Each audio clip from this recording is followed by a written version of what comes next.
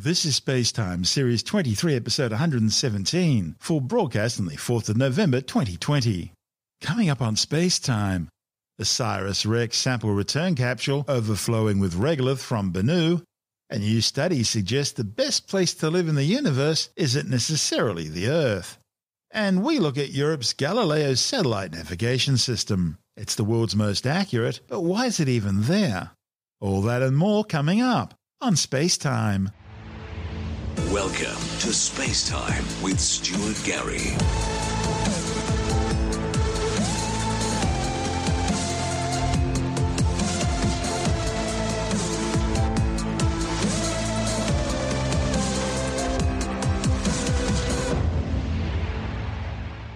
Well, 2 days after touching down on the asteroid Bennu, NASA's OSIRIS-Rex mission managers have confirmed the spacecraft's collected more than enough material to meet one of its main mission objectives, acquiring at least 60 grams of the asteroid's regolith. The spacecraft captured images of its sample collector head as it moved through several different positions. In reviewing these images, the OSIRIS-Rex team noticed both that the head appeared to be full of asteroid material and that some of these particles appear to be slowly escaping from the sample collector, called the touch-and-go sample acquisition mechanism head. They suspect bits of material are floating through small gaps where a mylar flap, the collector's lid so to speak, has been left slightly wedged open by larger rocks. The analysis shows the collector head was flush with surface regolith when it made contact and when the nitrogen gas bottle was fired to stir up surface material. It appears to have also penetrated several centimetres down into the asteroid's surface. NASA Science Administrator Thomas Zurbruggen says the leaking means mission managers will need to move quickly in order to safely stow the samples for the return journey to Earth. The images also show that any movement of the spacecraft or the sample acquisition mechanism head may lead to further sample loss. To preserve the remaining material, mission managers have decided to forego the sample mass measurement activity, and they also cancelled a braking burn to minimize any acceleration of the spacecraft. For now, OSIRIS-Rex mission managers will focus on stowing the sample in the sample return capsule, where any loose material will be kept safe during the spacecraft's journey back to Earth. This is Spacetime. Still to come. A new study claims Earth might not necessarily be the best place in the universe to live. And Europe's Galileo satellite navigation system. It's the most accurate in the world, but why is it there? All that and more still to come on Spacetime.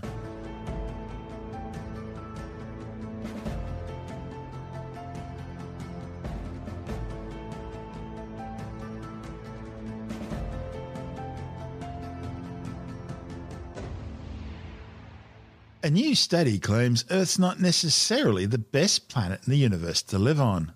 Astronomers have identified 24 planets outside our solar system that may have conditions more suitable for life than this third rock from the Sun upon which we survive. And it doesn't end there. It seems some of these distant worlds also orbit stars that may be better for life than our Sun. A report in the journal Astrobiology details characteristics of potential superhabitable planets that include those which are older, a little bit larger, slightly warmer, and possibly a bit wetter than the Earth. And life could also more easily thrive on planets that circle a more slowly changing star, one with a longer lifespan than the Sun. However, scientists also found that the top 24 contenders for superhabitable planets are all more than 100 light-years away. So you'll need to pack a lunch if you plan on visiting. The study's lead author, Derek Schultz-McCouch from Washington State University, says the research could help scientists focus future observational efforts using the next generation of space telescopes, such as NASA's James Webb, which is slated to launch next year. Schultz-McCouch says astronomers will want to focus on planets that have the most promising conditions for complex life. So he and colleagues examined 4,500 known exoplanets, looking for terrestrial worlds orbiting in their host star's habitable zones. That's the distance from a star, where temperatures would allow liquid water, essential for life as we know it, to exist on a planet's surface. But it's not just the planet. The type of star they're orbiting is also important. Spectral type G yellow dwarf stars, like our Sun, have lifespans of around 12 billion years. Our Sun's already been around for about 4.6 billion years, and it's taken most of that time for any complex life form to appear on Earth. scientists speculate that many similar stars might well run out of fuel before complex life could develop. So, as well as looking for smaller, cooler yellow dwarf stars that might live a little longer than the Sun, the authors also began looking for cooler spectral type K orange dwarf stars. These are stars which are less massive and less luminous than the Sun, but because of these factors, burn through their nuclear fuel much more slowly. And so instead of having a 12 billion year lifespan like the Sun, these stars could be around for 20, maybe even 70 billion years. And such a long lifespan would allow an orbiting planet to get much older, giving life much more time to advance to the sort of complexity currently found on Earth. However, to be habitable, planets can't get so old that they've exhausted their geothermal heat and no longer generate a protective geodynamo to shield the planet from the harmful effects of cosmic rays and the stellar winds. Like the Sun, the Earth's some 4.6 billion years old, but the authors argue that the sweet spot for life is a planet between 5 billion and 8 billion years old. And also, no matter what you may have heard elsewhere, size really matters too. A planet that's, say, 10% larger than the Earth should have more habitable land. And one that's about, say, 1.5 times more massive than the Earth would also be expected to retain its internal heating through radioactive decay longer, and would also have a stronger gravitational field, thereby able to retain its atmosphere for a longer period of time. Of course, water is also key to life as we know it, and the authors argue that a little more of it would also help, especially in the form of moisture, clouds and humidity. So a slightly overall warmer temperature, say an average surface temperature of around 5 degrees Celsius above what we have here on Earth now, together with additional moisture, would also be better for life. In fact, we can see this warm moist preference right here on Earth, where far greater biodiversity is found in tropical rainforests than in colder, drier areas. Among the top 24 planetary candidates the team have chosen, none of them meet all the criteria for superhabitability. But one has 4 of the critical characteristics, making it possibly home to a much more comfortable life than what we have here on Earth. To find out more, Andrew Dunkley is speaking with astronomer Professor Fred Watson. What they've found is possibly a couple of dozen exoplanets that seem to have a better potential for life than Earth. Now, to this point in time, Earth is still the only place in the whole universe that we are aware of that has life, but we strongly suspect there will be other places, perhaps in our own solar system, that harbour some kind of life, probably microbial. But to actually be bold enough to step out and say, well, we think these 24-odd planets are probably better than Earth for harbouring life is a pretty big leap of faith, isn't it? That's, well, it's an interesting idea. Are there, places that can out-Earth the Earth? And apparently there are. This is some work. We're making it easier for them. Well, yes, that's right. It's, planets that may have conditions better than the Earth, and indeed may orbit stars that are better than our sun.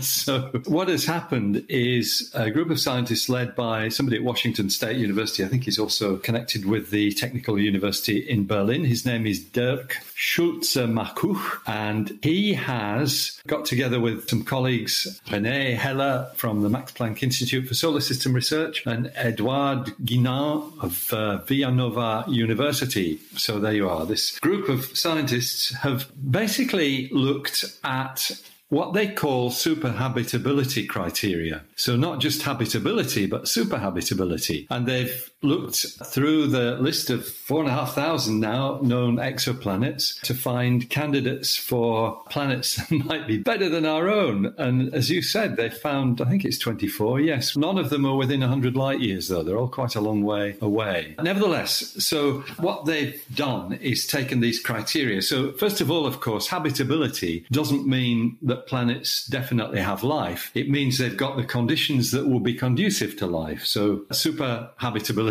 means that they've got the conditions that will be super conducive to life. In other words, might be even better than they are here. So they looked at terrestrial type planets, rocky planets, orbiting basically in the Goldilocks zone of the Kepler object of interest exoplanet archive. This is Kepler, the spacecraft that discovered a very large number of these exoplanets by the transit method. They pass in front of their parent stars and dim the light. So they've said, okay, just take the ones that live within the habitable zone, or the liquid water zone, the Goldilocks zone, as we call it, of these objects. And then what they also looked at was lifespan, how long a star lasts. So our sun has a lifespan roughly 10 billion years, and we're about halfway through it at the moment. But there are many other stars which are cooler and less massive, but go through their hydrogen fuel much more slowly, in particular what we call K-dwarf stars. They've got much, much longer lifespans, more than 20 billion years, sometimes up to 70 billion years. So it means that if you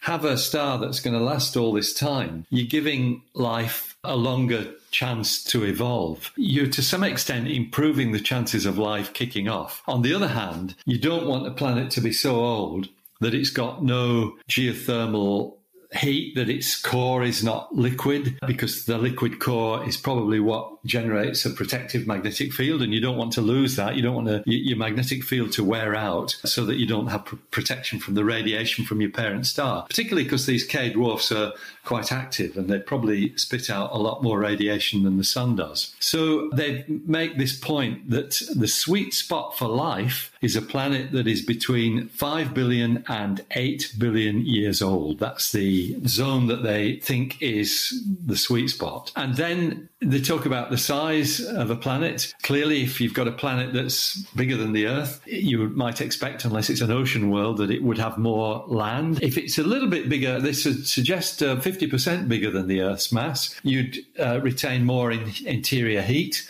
And so you keep the magnetic field going, and you'd also have stronger gravity, which means that you could keep an atmosphere more solidly than a smaller planet. They also point to a slightly warmer temperature. If I remember rightly, the Earth's average temperature, mean temperature, is 15 degrees Celsius. They suggest if you go up about 5 degrees, and especially if you've got more moisture in the atmosphere, you've got a better chance of life. And they point to the fact that this warmth and moisture preference we find on Earth, because when you look at tropical rainforests, you've got much greater biodiversity than you do elsewhere, in areas that are not as warm and moist. So those are the candidates, those are the criteria. They say that this 24 top planet candidates that they've dug out, none of them actually meet all their criteria, including the things that we've just listed. One of them has 4 of the critical characteristics, apparently, making it, as they say, possibly much more comfortable for life than our home planet. So Dirk Schulze-Markuch says, it's sometimes difficult to convey this principle of superhabitable planets because we think we have the best planet. We have a great number of complex and diverse life forms, and many that can survive in extreme environments. It's good to have adaptable life, but that doesn't mean we have the best of everything. So it's really quite an interesting idea, the idea of superhabitability. And when you do studies like this, Andrew, it essentially sheds a bit of more light on our own environment and tells us a little bit more about our own planet, what its shortcomings are in, perhaps. That's Dr. Fred Watson, an astronomer with the Department of Science, speaking with Andrew Dunkley on our sister program, Space Nuts. And this is Space Time. I'm Stuart Gary. Still to come, the European Space Agency's Galileo satellite navigation system. It's the most accurate in the world, but why does it even exist? And later in the science report, a new study shows the Atlantic Ocean has just experienced its hottest decade in 3 millennia. All that and more still to come on Space Time.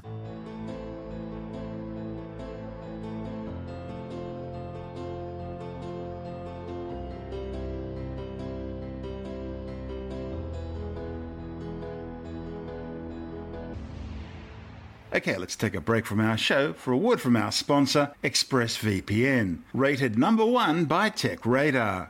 You may be wondering why you need a virtual private network. Well, it's in the name. It's all about privacy.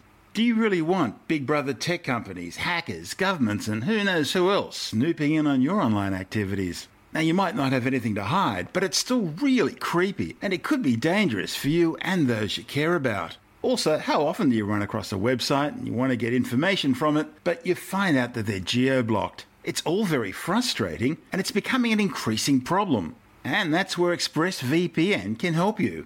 ExpressVPN's a simple and efficient way to protect your online privacy. It's internet without borders from the world's leading VPN provider. So, protect your online privacy today and find out how you can get 3 months free at tryexpressvpn.com/space. That's tryexpressvpn.com/space for 3 months free with a 1-year package.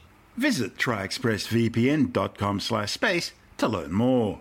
And of course, you'll find the link details in the show notes and on our website. That's tryexpressvpn.com/space. And now, it's back to our show. You're listening to Space Time with Stuart Gary. The European Space Agency's Galileo constellation is the most accurate satellite navigation system in the world. But why does it even exist? The €10 billion system, which went live in 2016, operates a constellation of 22 satellites, giving the European Union an independent satellite navigation system separate from the American GPS, Russian GLONASS, or Chinese BeiDou systems, all of which are operated by the military and therefore can be disabled or degraded by their operators at any time. Galileo provides free services for civilians with both horizontal and vertical position measurements to within 1 metre accuracy. And even greater accuracy, down to just a centimetre, is available through a special encrypted service for those willing to pay for it. Galileo also provides better positioning services at higher latitudes than competing systems, and it hosts global search and rescue services. Importantly, GPS and Galileo systems can interoperate, allowing receivers to be developed to utilise GPS and Galileo together, thereby creating an even more accurate global satellite navigation system. Current plans call for Galileo to have 24 operational and 6 active spare satellites in orbit by the end of this year. The spacecraft are placed into 3 orbital planes at an altitude of 23,222 kilometres. Each of the 675-kilogram satellites has an expected lifespan of 12 years. This report from ESA-TV. Right after we won the European Inventor Award of 2017, we were invited to attend live the launch of the Galileo satellite. It was a spectacular experience to be allowed to experience live the launch of Ariane 5, carrying on board the satellites that just a few weeks later would be transmitting from space the very same signals that some years ago we had developed and had been drawing on a serviette in a Washington restaurant. The story starts in 2004 in a restaurant in Washington. Scientists from Europe have travelled here to talk about the future of European satellite navigation with their American colleagues. But the negotiations are a failure for the Europeans. That same evening, they discuss what to do next. From the start, we wanted to develop signals that were useful to the users for the next 20 years. Our ambition was to develop a system that would be the best for the next decades, not just as good as GPS, which was our main competitor at that time, but better. The 5 researchers have to ensure that Europe can build its own system of satellite navigation in orbit. Galileo. They are the waveform sculptors. They designed the signal for the Galileo satellite navigation system. Bonjour, je suis Jean-Luc Isler, je suis de France. Me llamo José Ángel Ávila Rodríguez, soy español. Ich bin Günther Hein, ich bin Deutscher. Bonjour, je suis Laurent Lestarki, je suis français. Je suis Lionel Ries, je suis belge. Without the work of these 5 men, Europe may not have been able to reach for the stars. We had to sculpt a superior signal that nobody would believe to be possible. And finally, we successfully designed signals having an unsurpassed accuracy already. They are more accurate than all the other satellite navigation systems in the world. The robustness and the positioning accuracy of Galileo first generation is already the best one, but it will be again improved thanks to a new positioning service, so-called the high accuracy positioning service. The accuracy will be better than 20 centimeters. Galileo is currently at the initial operation capability stage with 22 active satellites in orbit and is already used by 1.5 billion users worldwide. At the moment, we are again sculpting the future with the finalization of the data message improvement for the current generation of Galileo in order to provide the full services. We greatly contributed to the development of the Galileo first generation from the beginning. And now that the system is already providing initial open services, we have already started to work on the next generation. The Galileo second generation satellites will be launched somewhere beyond 2024 and will transmit signals that will be up in the skies until mid of the 21st century. Since none of us has a crystal ball, Galileo's second generation has to be built to be flexible and to be robust. Flexible in order to accommodate the needs of the users in about 30 or 40 years, and robust to withstand the challenges of a changing world like unintended and intended interferences and cybercrime. The new system will be backward compatible. Digitalization will play a major role in terms of adaptability and applications. The new services of Galileo first generation will show very soon significant progress in terms of accuracy, also in terms of authentication, to reach the full operational capability. Galileo's second generation will be a significant step forward. The works are going on, but it is too soon to speak about it more. For their patented inventions for the first generation signal of Galileo, the five were awarded the European Inventor Award in 2017. Galileo is a European success story. This year, 2020, has clearly shown how fundamental it remains to be for a society in general, to be able to depend on your own means, on your own capabilities, when it comes to providing services to the citizens. That's exactly the same reason why we continue to work to improve the Galileo first generation, now towards the next step. There are two main reasons why it was the right way for Europe to build its own satellite navigation system. First of all, we needed our own satellite navigation system under our own control, a system that would break the monopoly of the previous GNSS systems. And secondly, there's so much high-tech manufacturing involved in satellite navigation, and there's no better place to do that than in Europe. It really is a space project for every citizen. Technology that affects everyone, not only when they navigate with their phones. GNSS is a fundamental backbone of modern society.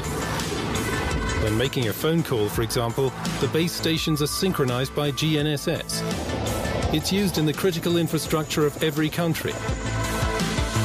It impacts every business, and therefore it's vital that European countries have access to their own satellite navigation system. The European Commission recently announced that it will accelerate its investment in launches, space exploration, and the implementation of the second-generation navigation satellites to ensure European space sovereignty. Galileo is the centerpiece of this sovereignty and is set to become the most modern GNSS in the world. It's a big honor being able to provide the elementary part of such a system. I hope we will be able to experience the launch of the first satellites of the second generation, but this time transmitting the new signals that will be up in the sky for the next 50 years of global satellite navigation made in Europe.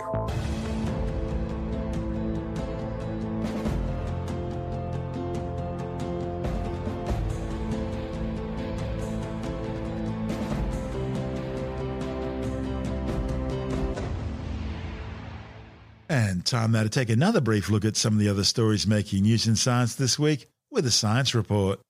A new study has found that young people who came out as bisexual are more likely to smoke compared to those who are straight or gay. The findings, reported in the Journal of the American Medical Association, looked at the smoking habits of some 8,000 people. They found there was no increased risk in young people who were straight or those who identified as being lesbian or gay. The authors say more research is needed in order to determine why bisexual young people should be at greater risk of smoking. The Atlantic Ocean has just experienced its hottest decade in 3 millennia. The findings, reported in the Journal of the Proceedings of the National Academy of Sciences, tracked changes in the Atlantic's temperature going back some 2,900 years by studying sedimentary cores from the Canadian Arctic, which fluctuate along with temperature. Oceanic temperatures tend to rise and fall in cyclic patterns over decades and even centuries. And the cores showed this regular rise and fall of Atlantic Ocean temperatures. But they also showed something else. In recent decades, there's been an unprecedented increase in the speed at which the ocean's heating up. The authors say the findings are a dire sign for the state of the oceans, because rising sea temperatures power increasingly severe hurricanes. Paleontologists have identified a new species of pterosaur in China. The new species, named Orthocipterus planinathus, lived between 120 and 110 million years ago during the early Cretaceous.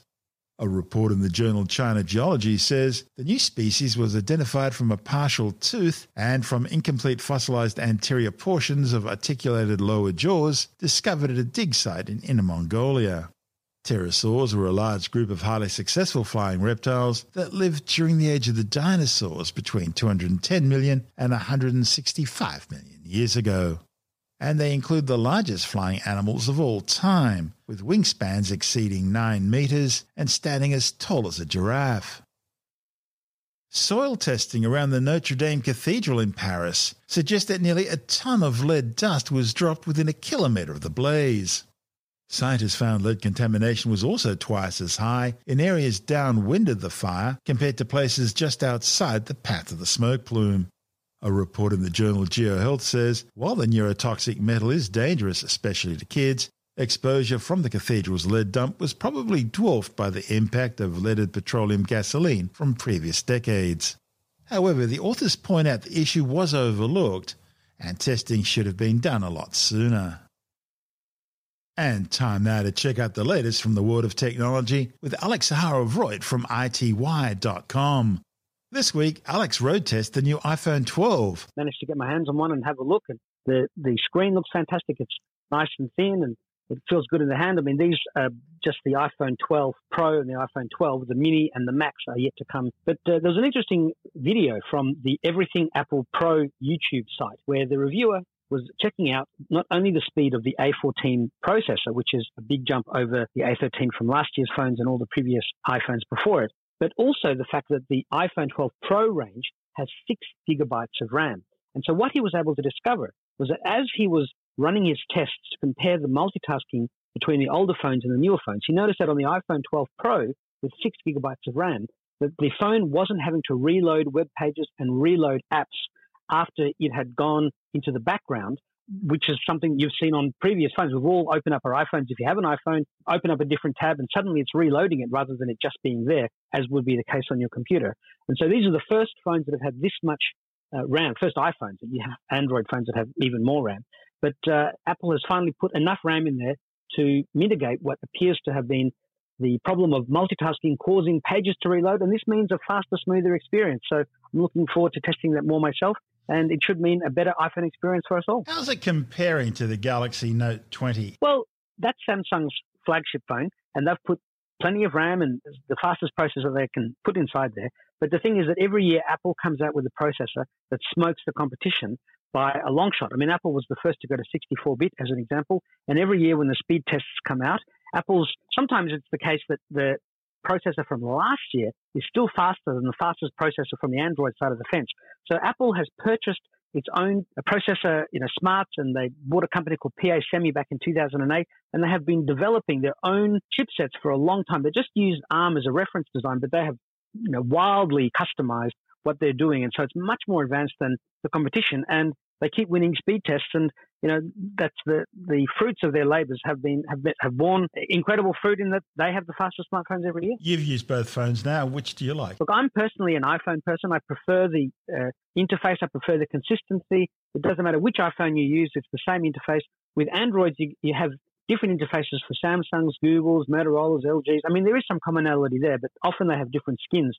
And also the iPhones have a stronger emphasis on privacy, and usually the apps are better on an iPhone because there's more of a commonality between iPhones, and developers can develop to a platform that has very few changes, whereas on the Android side of the fence, you have to develop for something that has very low-end smartphones, down to $100, up to the smartphones that are $2,000 or more. And you have such a range that, sometimes you have to develop for the lowest common denominator. So for me personally, the best experience is on iPhone, but that's not to say that Android hasn't also grown in leaps and bounds over the years. There's some new tech coming out regarding virtual reality headsets. Tell us about it. Yes, well, when I first tried a virtual reality headset, I noticed that although the screen had 300 or 400 pixels per inch and you couldn't see any of the individual pixels, the moment you put it into one of those headsets and you're looking at it basically an inch away from your eyes, you could see the individual pixels and you could see that dreaded screen door effect that very early data projectors were very famous for. And that's quite an annoying thing. It sort of breaks you out of the idea that you're in reality. I mean, you really knew you were in virtual reality. So it's interesting to see that Samsung and Stanford researchers have created an OLED screen with 10,000 pixels per inch. And that is a level that effectively could deliver what looks like real reality. You couldn't tell the difference between what you were seeing, whether it was generated by a computer or actual reality itself. And so obviously this is just the beginning. There are no commercial devices like this on sale as yet, but we need the researchers and the tech companies to work together to create these things so that we do have these unbelievably sharp screens that can simulate reality like nothing else. And this will also be very helpful when we have the augmented reality glasses, because the graphics that we see superimposed on reality will also look much more realistic and much sharper. And it just bodes well for the future of graphics that we can see. And the only thing probably after that is somehow beaming it directly into the optic nerve or wirelessly transmitting it into the brain matrix style. And I think, 10,000 pixels per inch screens are going to come before that. Although the phones have gained such great pixels per inch, when you looked at them, when they were 1 inch away from your eyes, you really could see that difference. And it was quite jarring because, it was annoying to look at.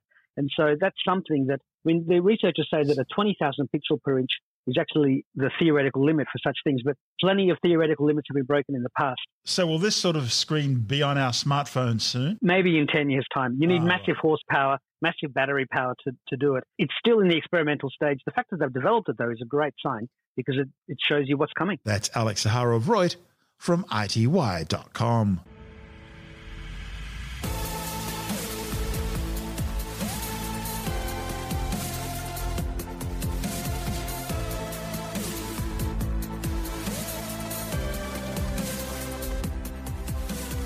And that's the show for now.